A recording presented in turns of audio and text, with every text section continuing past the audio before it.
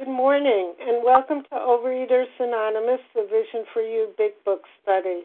My name is Kathy Kay, and I am a recovered compulsive overeater. Today is Monday, October 9th, 2017. We are reading from the Big Book, and we are on page 155, the second paragraph. Today's readers are Karen T. on the 12 Steps, Melissa C.K. on the 12 Traditions, and reading the tests are Catherine M. and Deb W.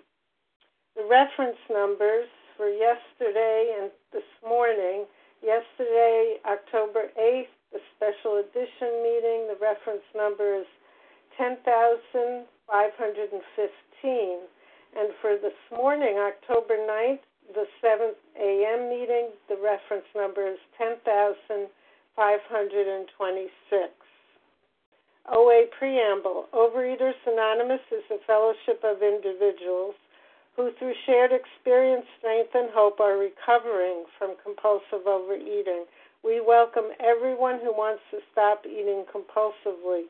There are no dues or fees for members. We are self-supporting through our own contributions, neither soliciting nor accepting outside donations. OA is not affiliated with any public or private organization, political movement, ideology, or religious doctrine.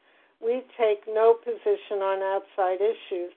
Our primary purpose is to abstain from compulsive eating and compulsive food behaviors, and to carry the message of recovery through the 12 steps of OA to those who still suffer. Our sole purpose. OA's fifth tradition states, each group has but one primary purpose, to carry its message to the compulsive overeater who still suffers.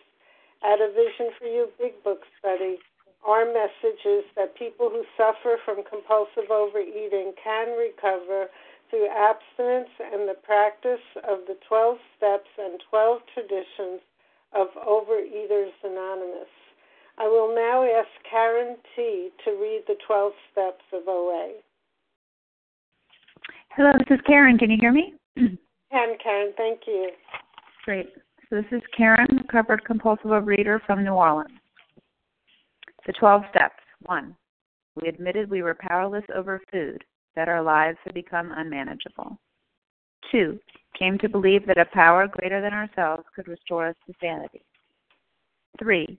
Made a decision to turn our will and our lives over to the care of God as we understood Him. 4. Made a searching and fearless moral inventory of ourselves. 5. Admitted to God, to ourselves, and to another human being the exact nature of our wrong. 6. We're entirely ready to have God remove all these defects of character. 7. Humbly asked Him to remove our shortcomings. 8. Made a list of all persons we had harmed and became willing to make amends to them all. 9. Made direct amends to such people wherever possible, except when to do so would injure them or others.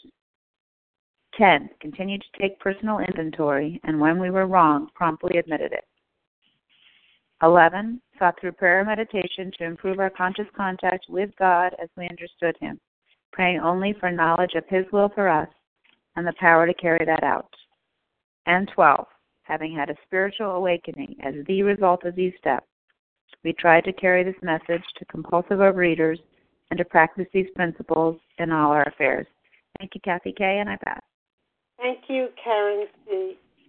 I will now ask Melissa C.K. to read the 12 traditions of Overeaters Anonymous. Good morning, Kathy. Can I be heard? Yes, you can.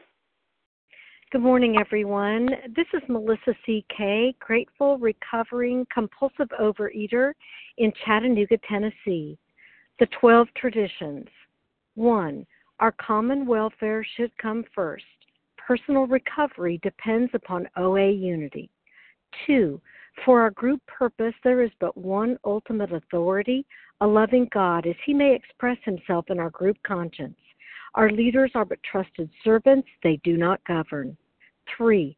The only requirement for OA membership is a desire to stop eating compulsively. 4. Each group should be autonomous except in matters affecting other groups or OA as a whole. 5. Each group has but one primary purpose, to carry its message to the compulsive overeater who still suffers. 6. An OA group ought never endorse, finance, or lend the OA name to any related facility or outside enterprise, lest problems of money, property, and prestige divert us from our primary purpose. 7. Every OA group ought to be fully self-supporting, declining outside contributions. 8. Overeaters Anonymous should remain forever non-professional, but our service centers may employ special workers. 9. OA, as such, ought never be organized, but we may create service boards or committees directly responsible to those they serve. 10. Overeaters Anonymous has no opinion on outside issues. Hence, the OA name ought never be drawn into public controversy. 11. Our public relations policy is based on attraction rather than promotion. We need always maintain personal anonymity at the level of press, radio, films, television, and other public media of communication. And 12, anonymity is the spiritual foundation of all these traditions, ever reminding us to place principles before personalities. Thanks for allowing me to do service, Kathy. Have a great day. I pass. Thank you, Melissa C.K. How our meeting works. Our meeting focuses on the directions for recovery described in the Big Book of Alcoholics Anonymous. We read a paragraph or two from the literature, then stop and share in what was read. Anyone can share, but we ask that you keep your sharing to the topic and literature we are discussing, and that you keep your share to approximately 3 minutes. Singleness of purpose reminds us to identify as compulsive overeaters only. Our abstinence requirements for moderators is 1 year, and for readers is 6 months. There is no abstinence requirement for sharing on topic. This meeting does request that your sharing be directly linked to what was read. We are sharing what the directions in the Big Book mean to us. To share, press star 1 to unmute. Once you are done sharing, let us know by saying pass. Then press star 1 to mute your phone. In order to have a quiet meeting, everyone's phone except the speaker should be muted. Today, we resume our study of the Big Book on page 155, the second paragraph, when our friend related, and we will read 4 paragraphs, and I will ask Catherine M. to get us started. And Catherine, please comment on the last 3 paragraphs. The first one is for context only. Okay. My name is Catherine M., and I'm a recovered compulsive overeater in Seattle. Can I be heard? So Hello? I can hear you, Catherine. Okay. Great. When our friend related his experience, the man agreed that no amount of willpower he might muster could stop his drinking for long. A spiritual experience, he conceded, was absolutely necessary, but the price seemed high upon the basis suggested. He told how he lived in constant worry about those who might find out about his alcoholism. He had, of course, the familiar alcoholic obsession that few knew of his drinking. Why, he argued, should he lose the remainder of his business only to bring still more suffering to his family by foolishly admitting his plight to people from whom he made his livelihood? He would do anything, he said, but that. Being intrigued, however, he invited our friend to his home. Sometime later, and just as he thought he was getting control of his liquor situation, he went on a roaring bender. For him, this was the spree that ended all sprees. He saw that he would have to face his problem squarely, that God might give him mastery. One morning, he took the bull by his horns and set out to tell those he feared what his trouble had been. He found himself surprisingly well received and learned that many knew of his drinking. Stepping into his car, he made the rounds of people he had hurt.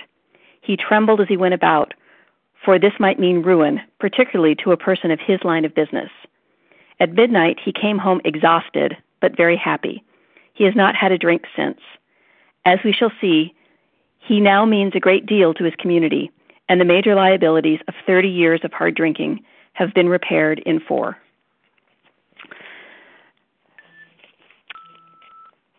So, when he first meets Bill, it just kind of glosses over some of the stuff where, Bill, makes a few calls and all of a sudden, hey, he's with Bob. And Bob had actually been working with his local Oxford group for a couple of years, or they'd been working with him, really. He'd just been kind of showing up, and they decided that, Henrietta Sieberling decided that he was this project that she was going to, bring him about. But it didn't work. So what was different? What was different is that Bill knew what he was talking about, and Bob knew that Bill knew what he was talking about. So they talked for a long time. He said, we'll just talk for a half hour, and then, they end up talking like half the night.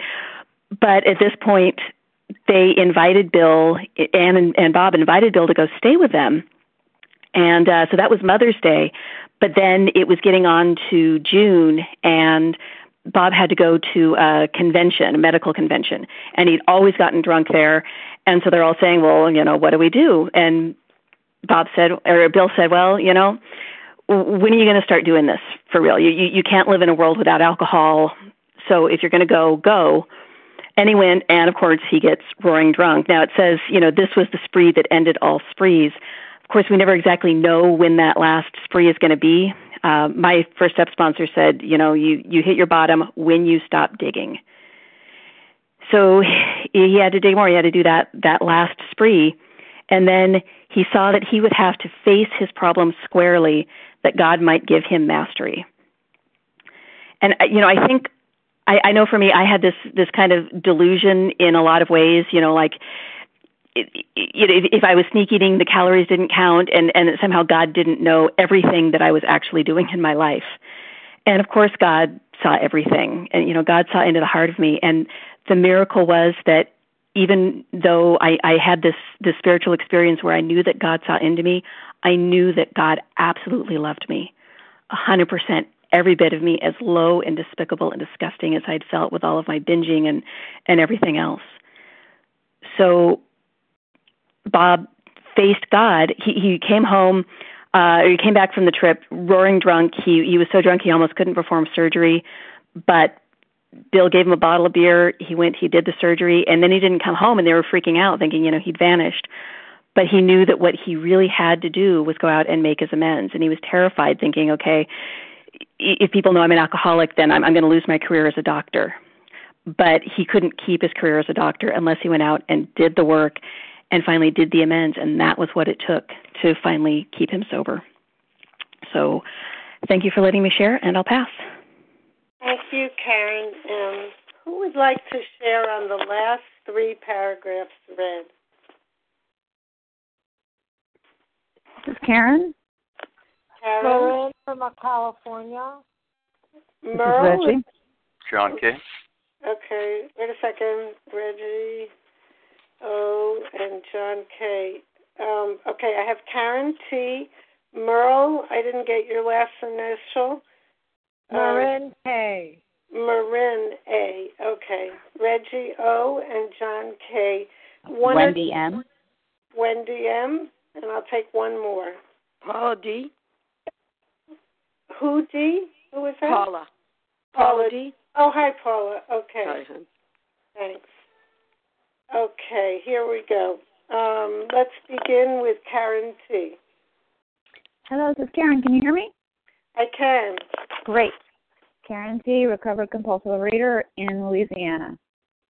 So he realized he had to take action, or he was going to go on another bender. And so he went out and made all of his amends in one day. And he didn't talk to his sponsor first, right?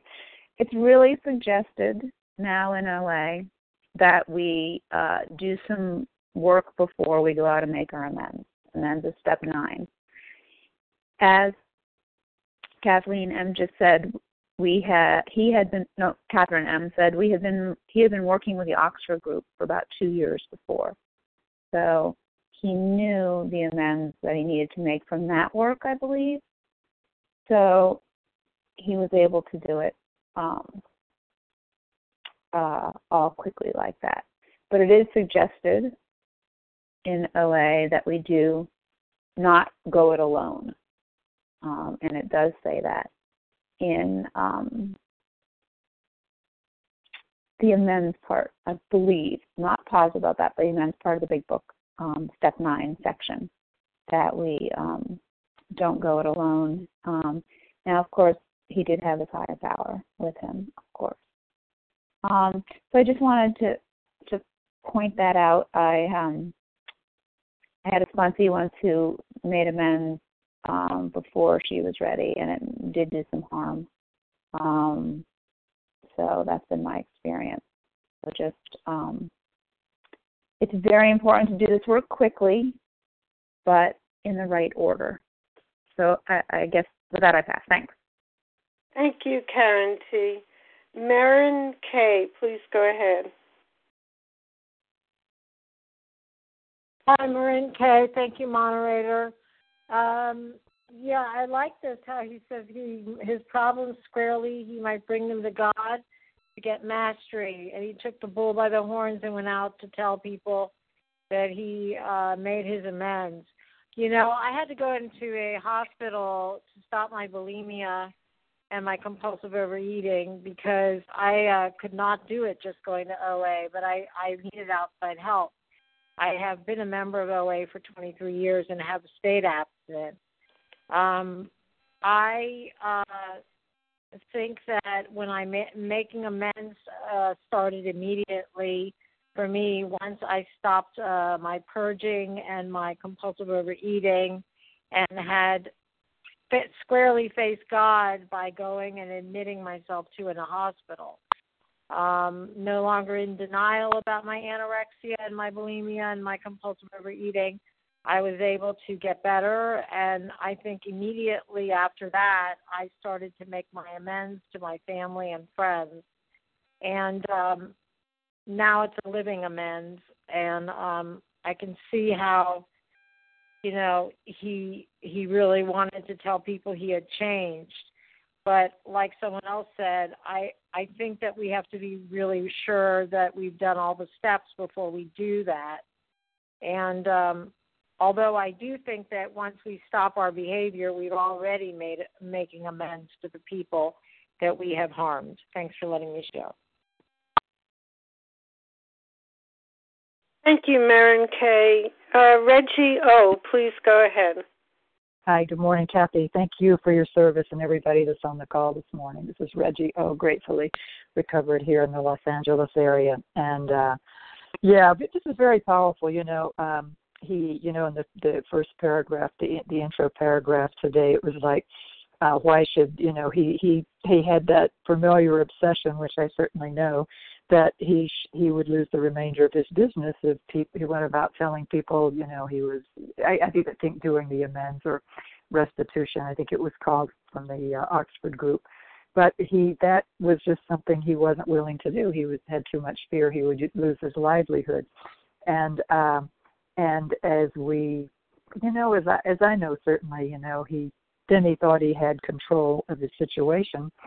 Even though he loved everything Bill said, invited him back over. I'm sure they still had plenty of, 12-step recovery conversation at that point. And then he had that spree to end all sprees, which was really a gift. And he set about doing the amends, which we know is the 9th step. And in my time in program, and that was it. He hasn't had a drink since, and he made the difference in thousands of lives, in the rest of his life as a result of doing that. And I had done the steps multiple times before I came to Vision, and I would always make lots of the amends, but I never completed them. And that in most of OA, outside of Vision and in another program I was in once, that's what I noticed. People would fall off at step 4 and they would fall off at step 9.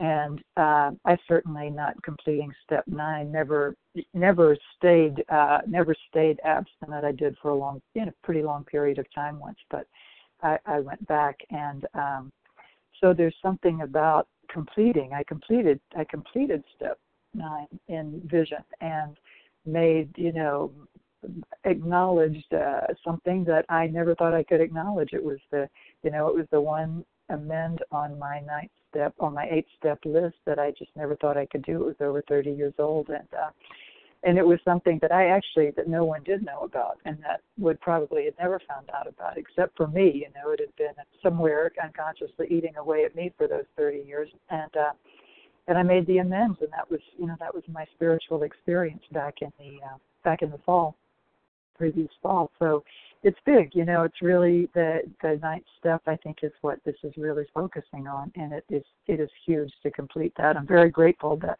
the person who took me through the steps had me complete my amends before moving on to step 10.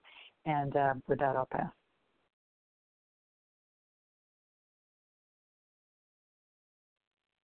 Hello? Sorry, Kathy K? Okay. Yeah, I'm sorry. Thank you, Reggie O. John K., please go ahead. Good morning. This is John Kiernan, recovered compulsive overeater in Los Angeles. I thought I went deaf. And this Dr. Bob story, I sort of think it's funny they put this here. It's almost like, well, if you're not going to get to read Dr. Bob's Nightmare, let us tell you a little what happened here. But first, I laugh at this one thing about many of them knew of his drinking. It's like, none of this stuff is a surprise to anybody but us, I always found the phrase Overeaters Anonymous to be a bit humorous, because at least in my case, my anonymity, it was broken as soon as you looked at me. You can't tuck 300 pounds in your back pocket, Orson Welles once said, gluttony is not a secret vice, and it was certainly true with me. But, I look at this and I hear Dr. Bob talking about the possibility of losing everything as a result of working the steps, for this might be ruined, but he did it anyway. That's the key to me of recovery. Surrender, surrender, surrender. This is a person saying, okay, I'm done. And I think what you're suggesting is going to ruin me, but I'll do it anyway. That's surrender. That's a perfect example of open-mindedness. I used to say before I came to the program I was open-minded, but I realized I wasn't. I would try something you suggested if I agreed with it or I thought it might work. But you know what true surrender is? It's Dr. Bob thinking he would be ruined, but he was willing to go to any lengths anyway. There is no half measures in being, willing to throw away your career. And, I really believe in that. One of the real keys in recovery when you come in is to take direction. You used to hear that phrase a lot more. Take direction, and it's hard because we want every newcomers to feel, you can make this, and it really frustrates me sometimes. I see us trying to pander to a newcomer's disease instead of saying, hey, it's right there, page 58, willing to go to any length. Half measures avail us nothing.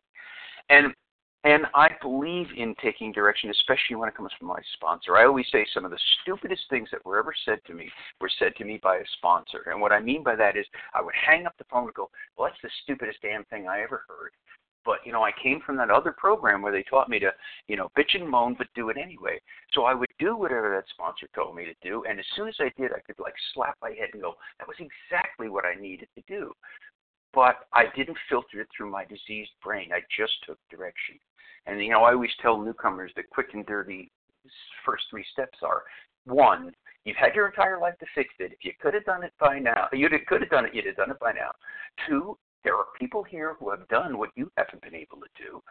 3, ask one of them to be your sponsor and then do what they tell you to do, and I think that's the key.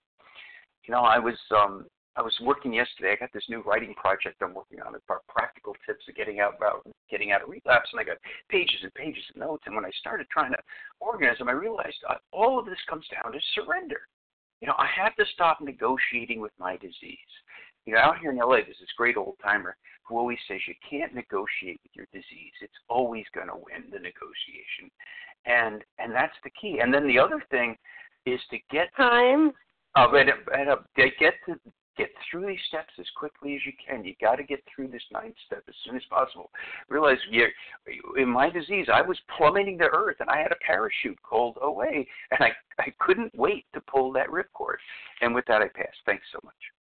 Thank you, John K. Wendy M., please go ahead. Good morning. Yeah, Wendy M., recovered in Colorado. Grateful to be on the line. And thank you, God, for the options I have this morning and all of you. I can't tell you what it means to me to be on this line every day. And Kathy, thanks for your service. So, yeah, it says here, facing his problems squarely. I never faced anything squarely. Everything was, one side or the other, coming out, another way. Facing his problems squarely, never, ever did that. And it reminds me looking the world in the eyes, that I can look the world in the eyes finally. And the freedom that I get from that, the exhilaration that I feel, when I've done my 9th step, and they say, don't delay, just do it. And so often I want to do it perfectly. I'll wait until it's perfect, and I hear this and I get calls from folks saying, I just need to figure it out and then I'll do the amends. And it really is an action program. It's really like, it's good enough, go do it, and don't overthink it. As I said, to face my problems squarely today is exhilarating. It is beyond my wildest dreams because I never, ever knew I was going to have the courage, and it's not me doing it, right? It says here, God might give him mastery. Absolutely. Last night I made a phone call, terrified, trembling, just like Dr. Bob. Absolutely terrified to make the phone call because what was going to happen is I was going to be honest. And what was going to happen is I was going to face the feelings I actually did have and share that with another human being and tell her exactly how I felt. Setting a boundary, which I've never known how to do, right? Because what I used to do is just, I'll leave. Like if it's an uncomfortable situation, I'll leave you, and then I will eat, and I will gossip about you, because that's all I knew. Those were my tools. And today I don't have to do that. I have tools where I can face my problems squarely, and I can call all of you when I forget how to do this, which is pretty much every day. And then you show me, and then I get to go do that. And I love hearing negotiating with the disease will always win. And you know what? Here comes some honesty. How about facing my coffee drinking squarely, right? Using coffee. And this morning I finally wrote to God, and God said, yeah, you know what? We can let that go. You no longer have to hold on to that dishonesty because the coffee is a dishonesty. It fills me up so I don't have to eat as much food. Or it fills me up because I'm afraid, because I'm scared, because whatever I'm doing. It doesn't even matter because I'm having a feeling. Oh, and the coffee is giving me ease and comfort. Well, I'm done. Like I'm so done. I'm so ready to do a 9-step around my coffee. And oh my God, what freedom I get on the other side when I'm willing to have the courage that Dr. Bob had when doing his 9 steps. It's profound, and I'm so grateful to be on the line. Thanks so much, and I pass. Thank you, Wendy M. Paula D., please go ahead. And thank you. And this would be Paula D. Thank you for your service. And currently I am in New Hampshire, still recovered by and with the grace of God, no matter where the place. And I'd like to zero in on a line, if I may, because I just love the way he described things in the big book. Take the picture. One morning he took the bull by the horns. Honey, can you think about it? Get a bull by the horns. You know what he's going to do? Just what he did. All in his head. All in his head. Toss this way. What does the bull do? Toss this way. You hold on, though. Toss this way. Oh, my. Now they're going to know. Oh, my, this is going to happen. And then we continue to read on. But he still took the bull by the horns, no matter where it tossed him. He held on. And you would say, well, that doesn't sound like surrender. It is surrender, because he knew this is what he had to do, and he couldn't do it, and he knew that. But remember what he said a few lines back about a spiritual experience? A spiritual experience, he conceded, was absolutely necessary. But the price seemed high. Upon the basis suggested, well, isn't that always the thing? Look, I'll pay a price. Oh, but not that price. That's way too high. See, my ego was always, and until that could be surrendered, it doesn't matter what they think you do. It doesn't matter what you say you live. And that's what he did. He went out. And what would you say? Oh, and he had a binge? Well, that's it. Where did it take him? High? Only then did he know from the place that he was in what truly surrender was. And knew he could not live this life. And I love, and I'm just going to, and I also, by the way, why do I see this? Because I knew the picture.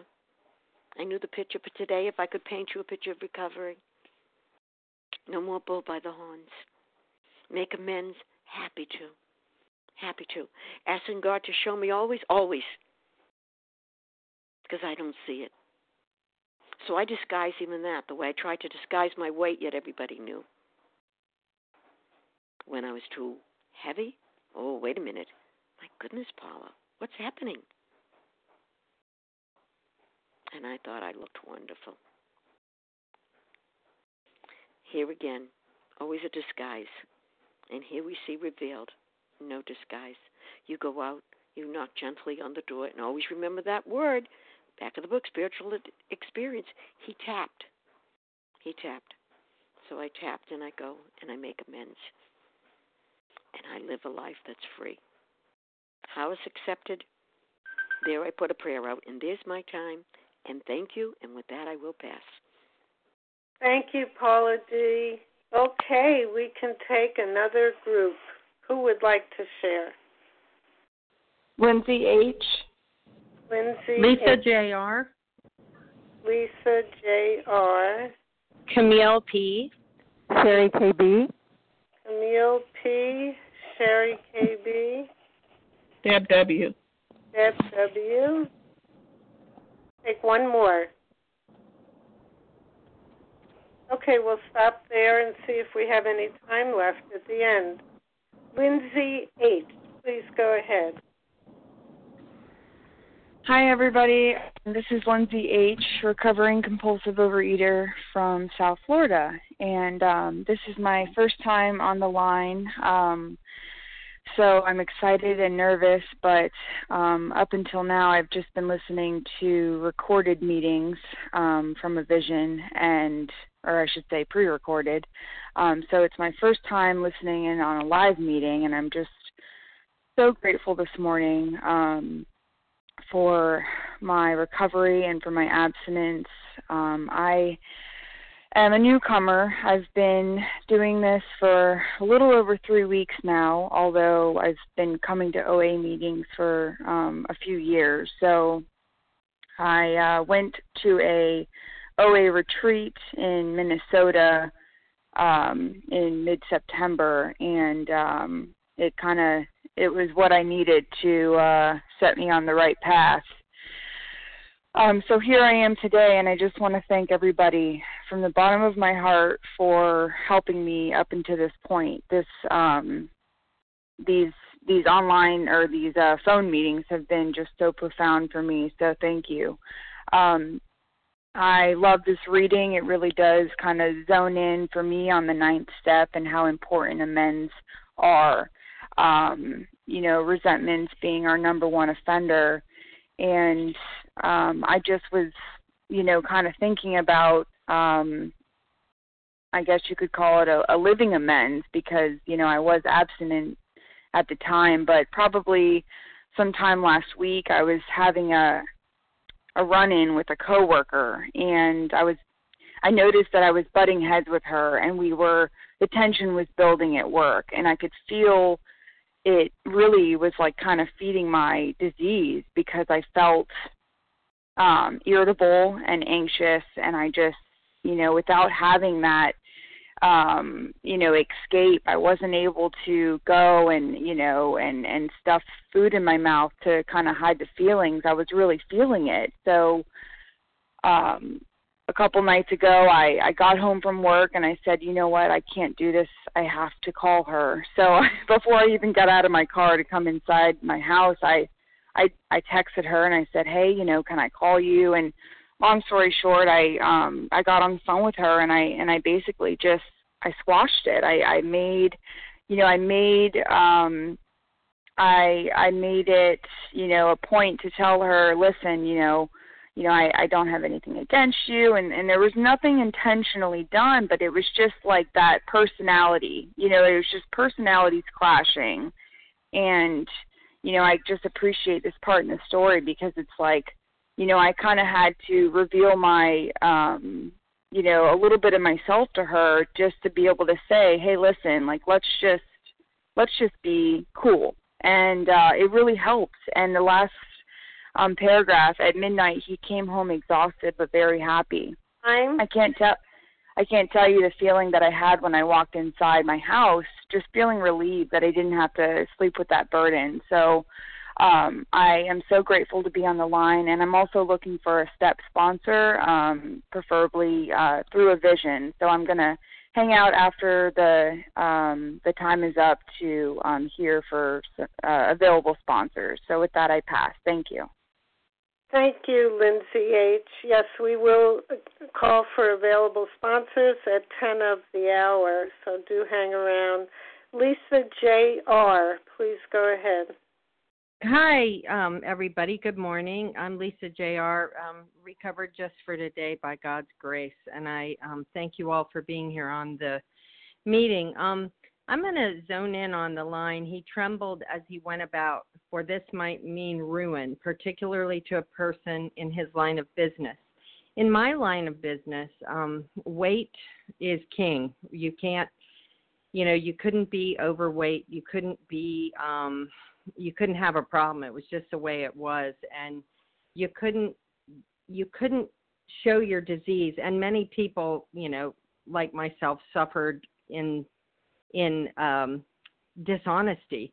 I've been suffering from this disease for most of my life, but it didn't really start to show on me. I love what the previous caller, the Orson Welles quote, because it didn't show on me till late in my disease. So God has a way of taking care of us. He really does, because I was headed into my 9th step with total dishonesty. I was afraid. I was trembling. God, if I got found out, I would be ridiculed beyond belief. People would be very unkind. It's just the nature of the business. And so as I go about this, God intervened for me, and it was almost like he ripped the Band-Aid right off of it. I had a OA workbook, one that's very popular with big book people, and I was doing my OA workbook, and I took it to work, and I accidentally left it in my desk, and I came back the next day petrified that somebody had seen it, and lo and behold, it was gone. Somebody must have worked in there and seen it and taken it, and it had all the intimate details of my life and my food disease and everything, and I just was like, faced with, what do I do? Just quit my job or just flee for my life? And that was my first inclination, but obviously that wasn't possible. So, I've had a coworker that I think saw the book.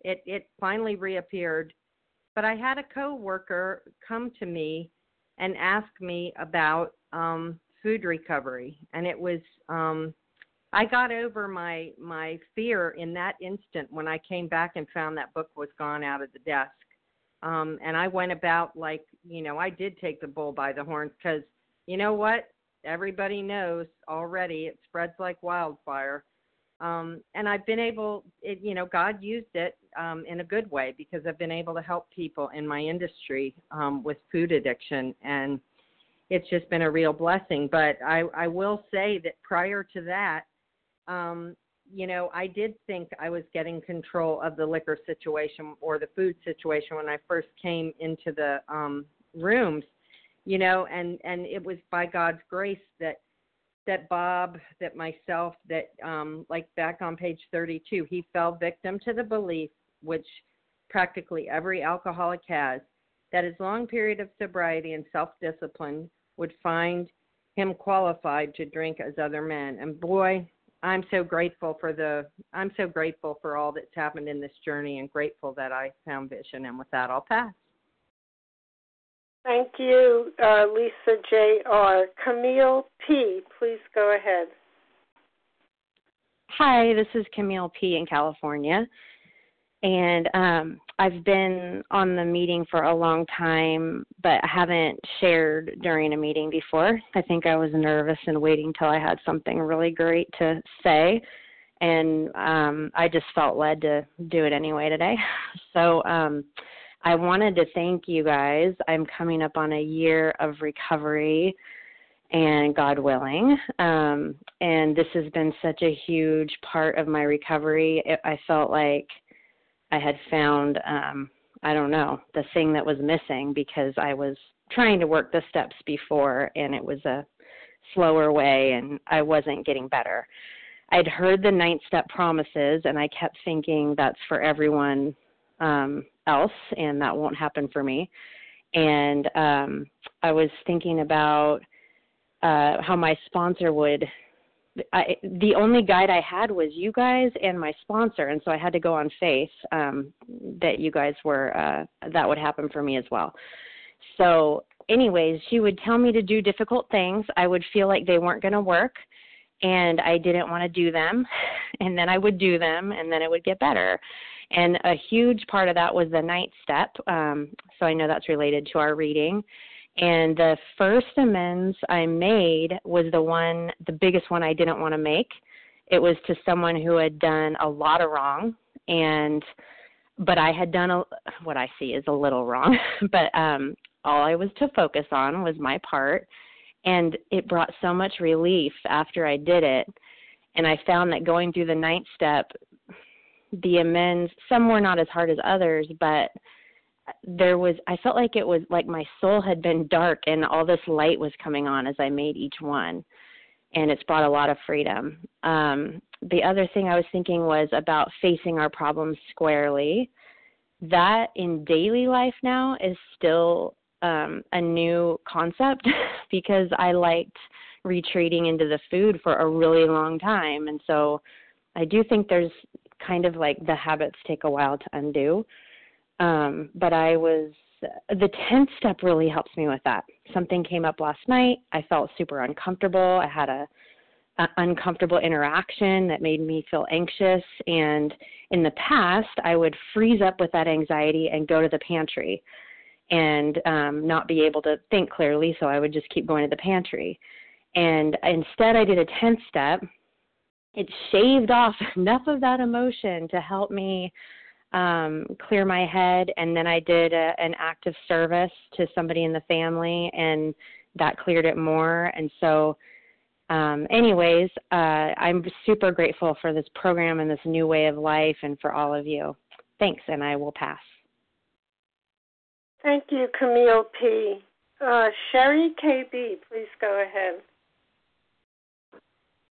Good morning, Kathy. Good morning, everybody. Sherry KB in Northern California, grateful, recovered, compulsive overeater. Thanks for your service, Kathy, and welcome everybody on the line. So here in the third paragraph on page 155, sometime later, he just as he thought he was getting control of his liquor situation, he went on a roaring bender. For him, this was the spree that ended all sprees. He saw that he would have to face his problems squarely, that God might give him mastery. And, I was always told when I went through the steps that, I use prayer with the steps especially the action steps. And so, to me, going through this book, the way I was taken through, prepared me to want to do the step work. Like I was biting at the bit, per se, to do the step work. And then, getting into the action steps, 5 through basically 11 and 12. 11, sorry, my cat's crying. But, it seems to me that Bob did not, he wasn't doing what he needed to do in step 9, so that's why he went on a bender. And so, a lot of people say you have to do this, you have to do that. And I always suggest, because I know that for me, when someone says you have to do something, it's like, I'm allergic to flour and sugar and being told what to do. So I have to have suggestion. And so I've learned to do that with people that I work with. I suggest, when you're doing a 9th step, let's talk about it. When you have a question about a 9th step, please talk to 3 recovered people. You don't have to do this alone. You're not alone in this. And that's really important, I think, this thing. And the fact that when he did his rounds of making his amends, he could look people in the eye. He came home very happy. And I just know that, I ate over things for years, and I didn't realize that food was just the symptom, and underneath was a lot of problems going on that I wasn't facing. And I believe this is a disease of hiding. And so by me doing the step work, getting out there and making an amends, which I have, changes my life, and it opens me up. And living in the steps and working the steps, and that's the difference, is taking the action. These are action steps we're talking about. And so I know that now I can find actually relief in the steps, living in 10, 11, and 12, leaning on my higher power instead of going into the food face down. And with that, I pass. Thank you. Thank you, KB. And Deb W., you'll be our last share today. Okay, thank you. Deb W., I've heard a lot of good stuff. Some of it was what I was thinking. But I am going to go to that on page 156. He trembled as he went about, for this might mean ruin, particularly to a person in his line of business. And what I found doing that step is it deflated my ego. I became not important any longer, but I came equal to those that maybe I even, I judged or, I lied on, I gossiped about. I was willing to shine the flashlight on myself and become vulnerable. This is who I am. This is what I did. And what I found is most of the time, for the most part, a lot of it had to do with what I had conceived others were thinking about me and, how they would view me if I let myself be open to them. And most of the times it did not happen. It was a lie that had just stayed in the shadows that I carried all these years. And a lot of times people had even forgotten it. But for whatever the reason, I had to brush the dust out of the cobwebs out of the closet. And then, those really tough ones, they had an answer too. That, I think it's important to talk with a seasoned sponsor about it before we just fly off. But I do know that the ones that I did, that it's also a spiritual step, process. It's not only, it's not only me deciding to hop up and do it. Maybe he was ready. Maybe this was the time God had him ready. But also God paves the way for us before we go into making that amends. So we've got to believe that God is in this thing too, in this program and even in the amends. And with that, I pass. Thank you. Thank you, Deb W. Okay, it's now time to close the meeting. We will close with the reading from the Big Book on page 164, followed by the Serenity Prayer. And Deb W., would you please read A Vision for You? Our book is meant to be suggestive only. Okay, Deb W., recovered in Oklahoma. Our book is meant to be suggestive only. We realize we know only a little. God will constantly disclose more to you and to us. Ask him in your morning meditation what you can do each day for the man who is still sick. The answers will come if your own house is in order, but obviously you cannot transmit something you haven't got. See to it that your relationship with him is right, and great events will come to pass for you and countless others. This is the great fact for us. Abandon yourself to God as you understand God. Admit your faults to him and to your fellows. Clear away the wreckage of your past. Give freely of what you find and join us. We shall be with you in the fellowship of the Spirit, and you will surely meet some of us as you trudge the road of happy destiny. May God bless you and keep you until